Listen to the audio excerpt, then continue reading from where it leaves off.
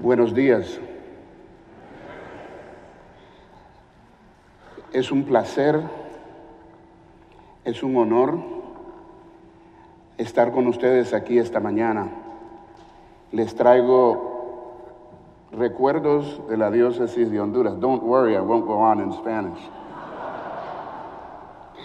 It is a wonderful pleasure to be here with you all this morning. As Father Lee has mentioned, my name is Lloyd. My family name is Alan. And usually coming from Honduras, people will ask me, well, why your name is not Pedro or Miguel? And I say, well, my grandparents and ancestors came to Honduras at the turn of the 1900s to build the Panama Canal and the railroad for United Fruit Company. And my parents and grandparents, therefore, never spoke Spanish. And we were not allowed to speak Spanish in our home. I grew up on the Caribbean side of Honduras in a small port city called Tela, which was the headquarters for the Banana Emporium back in the 60s and 70s. I'm a product of the Episcopal schools in Honduras. I attended Holy Spirit Episcopal School in Tela, and after I finished in high school, I also went to one of my bishops that was there back then, and I said to him, Bishop, I have a calling to the ordained ministry, and I would like to go to seminary. And he looked at me and said, you're too young. You need to go out and see the world. So I looked at him a little startled and said, well, how am I going to do that? He looked at me with a straight face and he said, that's your problem. So therefore, with nothing else to do, I joined the Honduran Merchant Marine. I became a sailor, sailed around the world for 4 years, and returned to Honduras and went to pedagogical school and became a teacher, taught at one of her schools. And in 1986, we had a new bishop in Honduras. His name was Leo Frade. And he said, I've heard a lot about you, and I will send you to seminary, but I will give you a choice. You go to Sewanee or Sewanee. So I ended up at Sewanee. And for your information, for someone coming from Central America, the middle of nowhere on the top of the Cumberland Plateau, was quite an experience. However, I was ordained a deacon and a priest in Honduras, a deacon in 1989, a priest in 1992, and a bishop in 2001. I'm the third resident bishop of the Diocese of Honduras. And when I received the Diocese of Honduras, there was 87 congregation, my predecessor, Leo Frade. And today, as I stand before you, we have 130 congregations in Honduras, and the Diocese of Honduras is the larger diocese within the Episcopal Church in Latin America.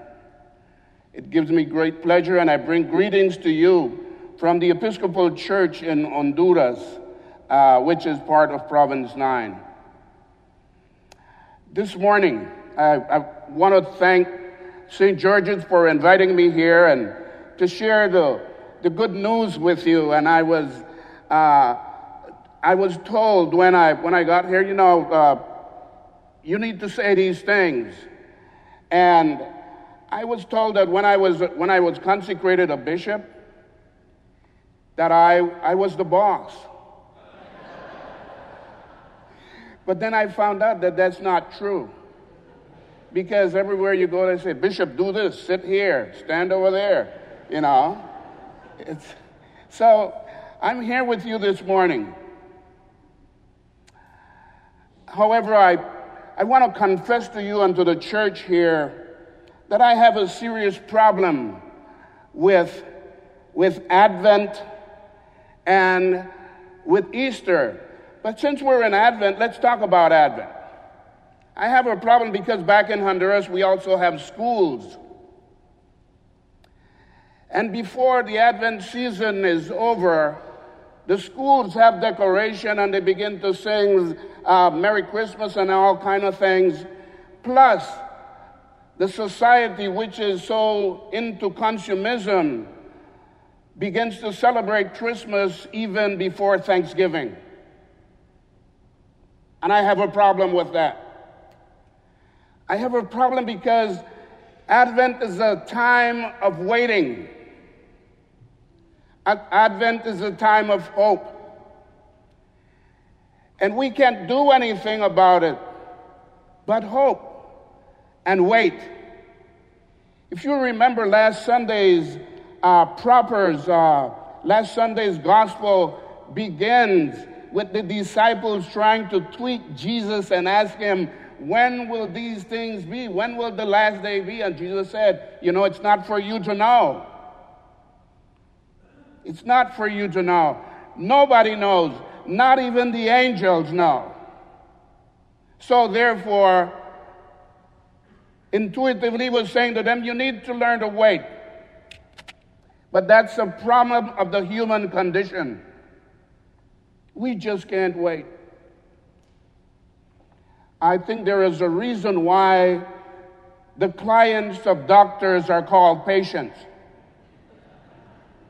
Because they have no choice. There is a waiting room, and wait you must. However, today,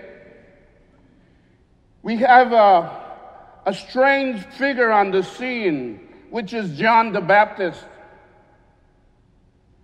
And in John's gospel just this morning, there is good news.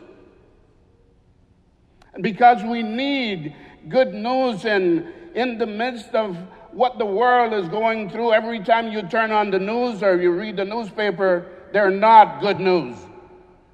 We live in a world that is highly polarized, countries that are polarized, and churches that are polarized. Therefore, we have to have a sense of hearing the good news.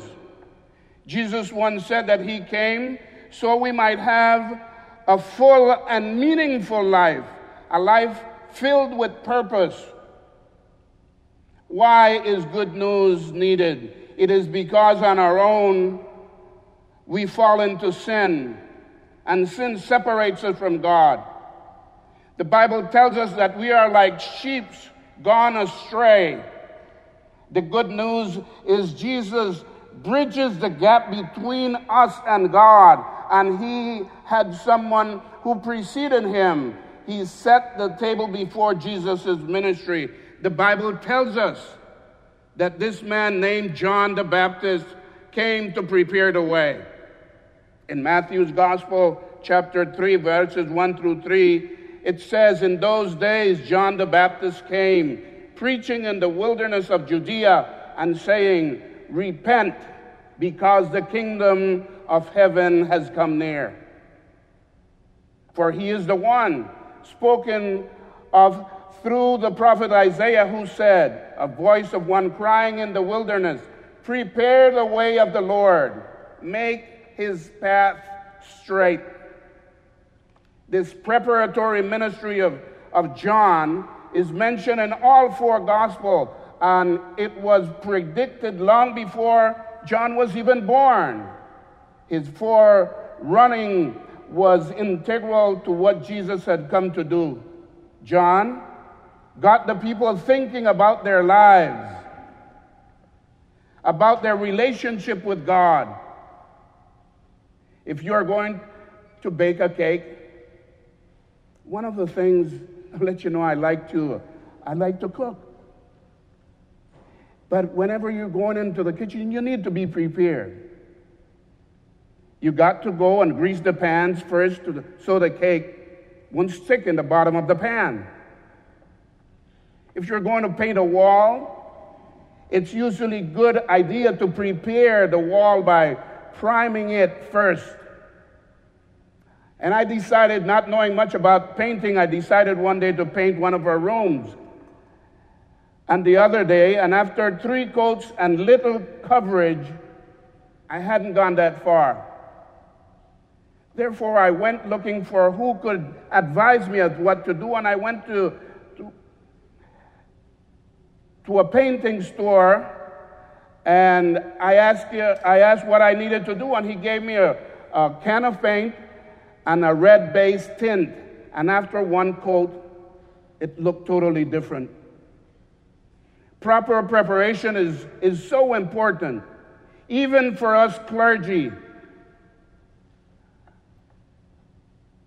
I heard about a priest who ran out of time to prepare for a sudden death in his congregation. And he went to his computer, found the last funeral sermon he had preached, and did it a quick fix, putting the name of the newly deceased person, Bertha, a woman, as a replacement for the one in the previous funeral, Mary. Everything went well until he came to the end of the message where he was reading the Apostles' Creed. He declared that Jesus was conceived by the Holy Spirit and was burned by the Virgin Bertha.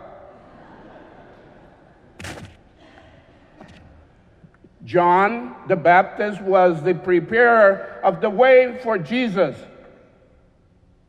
I must say, Matthew 3, verses 4 through 6, John himself had camel hair garment and with a leather girdle around his waist, and he ate locusts and wild honey. Then the people of Judea and Jerusalem and all the vicinity of the Jordan was flocking to him, and they were baptized by him in the river Jordan as they confessed their sins. Jesus also referred to John as a prophet. And I think that was a compliment, because the prophet was someone who spoke boldly about God, one who wasn't afraid to say what God was really thinking. Prophets were politically incorrect, often using warning and impending judgment. When John showed up on the scene, there hadn't been a prophet in Israel for over 400 years. And out of the blue, this strange this strange fellow came out of the desert near the Dead Sea wearing a rough camel hair coat, which was in those times the garb of the poor, offering one provocative message. And John was saying, "Repent, for the kingdom of God has come near." This is a message of challenge and a message of hope. One reason John got people's attention was that he lived in the desert, a tough area where nobody wanted to live.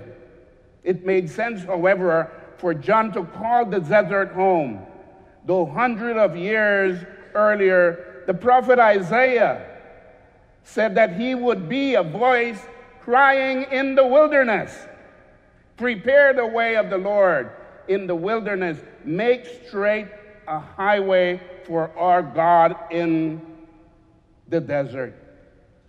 Another reason John got the people's attention was that he lived simply. Most of the poor in Jesus' day ate fish, fig, and barley loaves. But John was so poor that he couldn't even afford that. He ate locusts and his source of protein, perhaps drying them out and adding some wild honey to sweeten them through to get them down. John's appearance and lifestyle spoke volumes. I am not sold out to the culture. I am nobody's pawn. Humanity doesn't own me. I can tell you the truth straight up. And when you have nothing to lose. Finally, John got the people's attention because he dressed exactly like the ancient prophet Elijah, Every Jew knew that before the Messiah came, a prophet like Elijah would show up who dressed like him and talked like him, and this was so the prophet would know that God had something to do and they needed to get ready. That's why we get these propers, because we need to be prepared. Once John had their attention, what did he say? He was not nice to them. He told the people 2 things they could do to live a life that pleased God. First, as we have mentioned, he called them to repent. Now, I don't know about St. George's, but in many other parts of the world, there are not very messages about repentance today. We hear that God loves us, but we also need to hear that God expects us to follow him, to live a life that pleases him. And if we're heading down the wrong path, we need to turn around and we need to change. And the human being is not prone to change. We don't like to change. And I know that from my own experience. In my 18 years as the Bishop of Honduras, I've called the people in Honduras in many instances to change, because one of the things that I took up on my responsibility to do with the church in Honduras was to walk the Diocese of Honduras away from a legacy of dependency. The church in Honduras is not a new church on the scenery in Honduras. Anglican presence, as it was known before, the Anglican Church appeared on the scene in Honduras in 1639. You know, the British sailed the Caribbean seas, and they were in Honduras, and the British,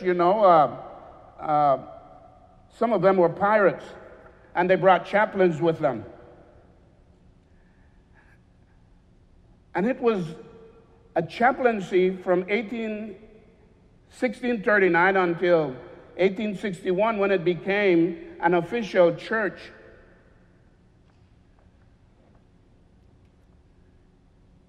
From 1861 until 201, the church had been supported by the British missionaries. And then beyond 1964, after Province 9 was created, by the budget of the Episcopal Church in this country. And when I became the bishop, I went to convention and told convention, it is time for us to change. Because we have been receiving so much and have been blessed, and it's time for us to become self-sustaining. And members of the clergy went to the microphone and said to the convention, why should we change now? And I told my missionary brothers and sisters that came around, whenever you come to Honduras, help me with this endeavor. Help me to change the mindset of the people. Because when you come to Honduras, I ask my fellow brothers and sisters, missionaries, don't give my people the fish. Teach them to fish. If you give them the fish, you would feed them for one day. But if you teach them to fish, you will be feeding them for a lifetime. And second convention, the clergy went to the microphone again and said to the rest of convention, it serves us right for having elected a young and energetic bishop. Therefore, change. The whole message of repentance seems sort of an old school, so hellfire and brimstone, doesn't it? One day, there were two retired priests on the side of the road holding up signs.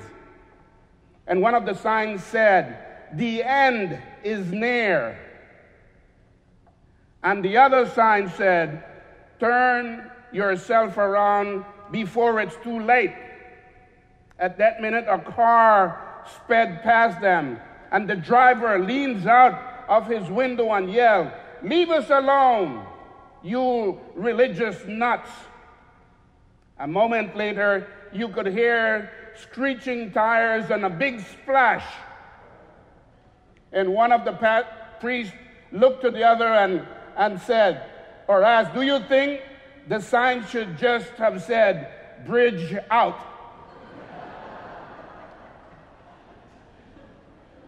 Repent is rarely the message we hear because we're heading in the wrong direction. But if you're heading in the wrong direction, isn't that exactly the message you need to hear? Anyone in here ever been going the wrong direction and needed to change and to repent? To turn a new leaf or to radically change the way we have been living? I have. And there is an uncomfortable biblical truth that we must understand. God is a God who sorts. I remember going off to college and got on the phone with my mom, and who was asking if I would be back before Christmas. And she asked me what meal I wanted to eat, and I could have said anything. I didn't have to think very long about the decision, though. I wanted the meal that makes every person in Honduras feel at home. Beans and rice. I wanted to use that illustration of beans and rice, because one of the things I did when I was home and growing up with my mom is she would always take the beans. Things have changed now, but you had to go to the store and buy a pound of beans, and then you had to come back home and spread the beans out and sort out the beans, the good and the stones and everything, and before you put it on the stove. You just couldn't pour the content of the bag into the pot and boil, because sometimes little rocks and crumbs of dirt are bagged, and you have to eliminate those before you cook. And I saw my mom doing that many times. And I've had, as I preach around, sometimes to tell hard truths. God is a God who sorts. Only He does it with human lives. God is looking forever He can keep, build on, use, and bless. God has gone to great length to keep people, clean us up, and use us. But there are some of us whose lives He cannot work with. When God is looking to pour out His Holy Spirit on people, these lives may not be included. They're discarded, spiritually speaking, because they have hearts of stone and are not prone to change. Maybe this understanding of God upsets some of us. It may seem barbaric. It may seem unsettling because we believe it, and you aren't such way of life that people would be sorted by God. Or maybe you're concerned about people you love and people we love. As unsettling as this, it is clearly taught in Scriptures. Consider the word of John the Baptist this morning in chapter 3, verse 10. Even now, the axe of God's judgment is poised, ready to sever the roots of the tree. Yes, every tree that does not produce good fruit will be chopped down and thrown into the fire. Some fruit trees are extremely productive. So what do? You fertilize, water, and tend to them. And there are other trees that aren't. They just take up space and use resources. So what's the only option you have? It's to cut it down. Now, verses 11 and 12 states, I baptize you with water for repentance, but the one who is coming after me is more powerful than I. I am not worthy to take off his sandals. He himself will baptize you with the Holy Spirit and with fire. Obviously, speaking of Jesus, his winnowing shovel is in his hand, and he will clear his threshing floor and gather the wheat into the barn, but the chaff he will burn up with fire that never goes out. Some of us are like wheat because we bless and feed others. Others are like chaff. We look like wheat, have the same color as wheat.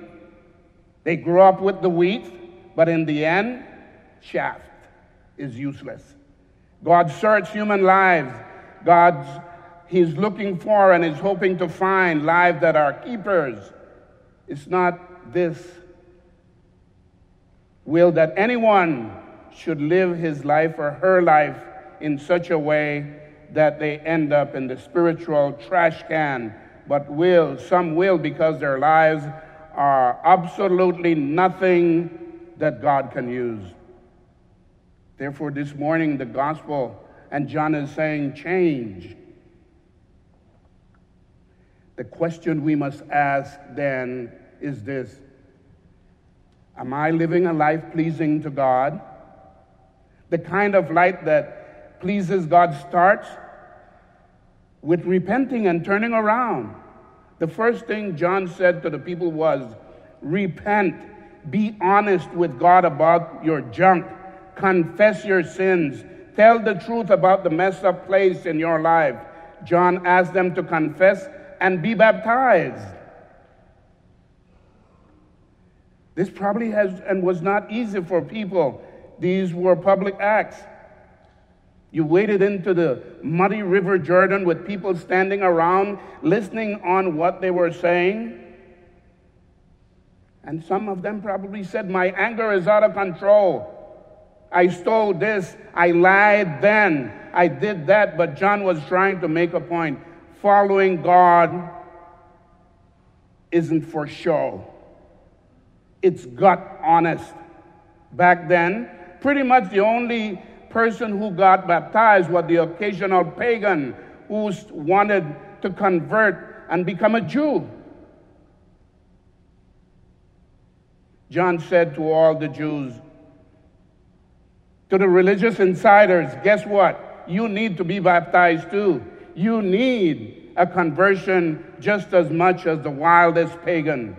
John's reputation grew, and soon some of the most respected religious leaders, the elite of the country, started coming. And this was no easy deal, to come all the way to the desert to hear John preach. Matthew 3, verses 7 to 9. When they saw the Pharisees, he saw the Pharisees and Sadducees coming to the place for baptism. He said to them, you brood of vipers, who warn you to flee from the damnation to come. Therefore, produce fruit consistent with repentance, and don't presume to say to yourself, we have Abraham as our father. Prophets weren't nice people. They weren't like. And maybe after I preach today, you all may go home and write a letter to Bishop Bowersmith. Welcome to the club, I would say to myself. The crowd would have gasped at these words. Ordinary people look up to these folks, but the Pharisees and Sadducees had weakness for public spirituality. They enjoy being known for their good lives. It's better to be good and to look good. That's an easy lifestyle to fall into, because we all like people to think of us as decent folks. But I think we need to be real. And that's what John ends up saying. I would love it if people saw my life and thought I was great. But I think that is pride. And when it gets mixed with spirituality, things get out of whack. When I start believing my own press clipping, we are lost. And when John said, produce fruit consistent with repentance, he is saying our faith will influence our actions. We're not trying to impress people or God for the matter. We're simply allowing God to influence our action. What sort of action was John talking to his people about? What shall we do? The crowd was asking him. And John responded to those questions in Luke chapter 3, verses 10 through 14. And he says, those who has 2 shirts must share with someone who has none, and the one who has food must do the same. Tax collectors also came to be baptized, and they asked him, Teacher, what should we do? And he told them, don't collect any more than what you have been authorized. Some soldiers came to him and asked the question, what shall we do? And he said to them, don't take money from anyone by force or false accusation. Be satisfied with what you gain.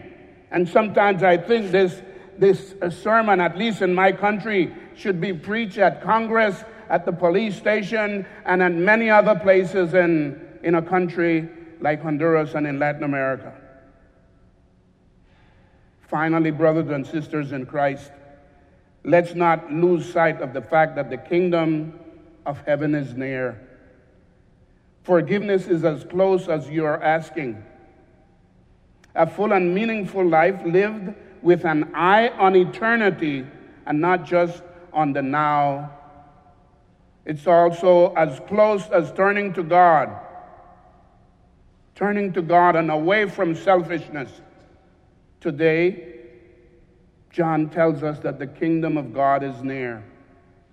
And that's really the reason for this season of Advent. Jesus came to bring heaven near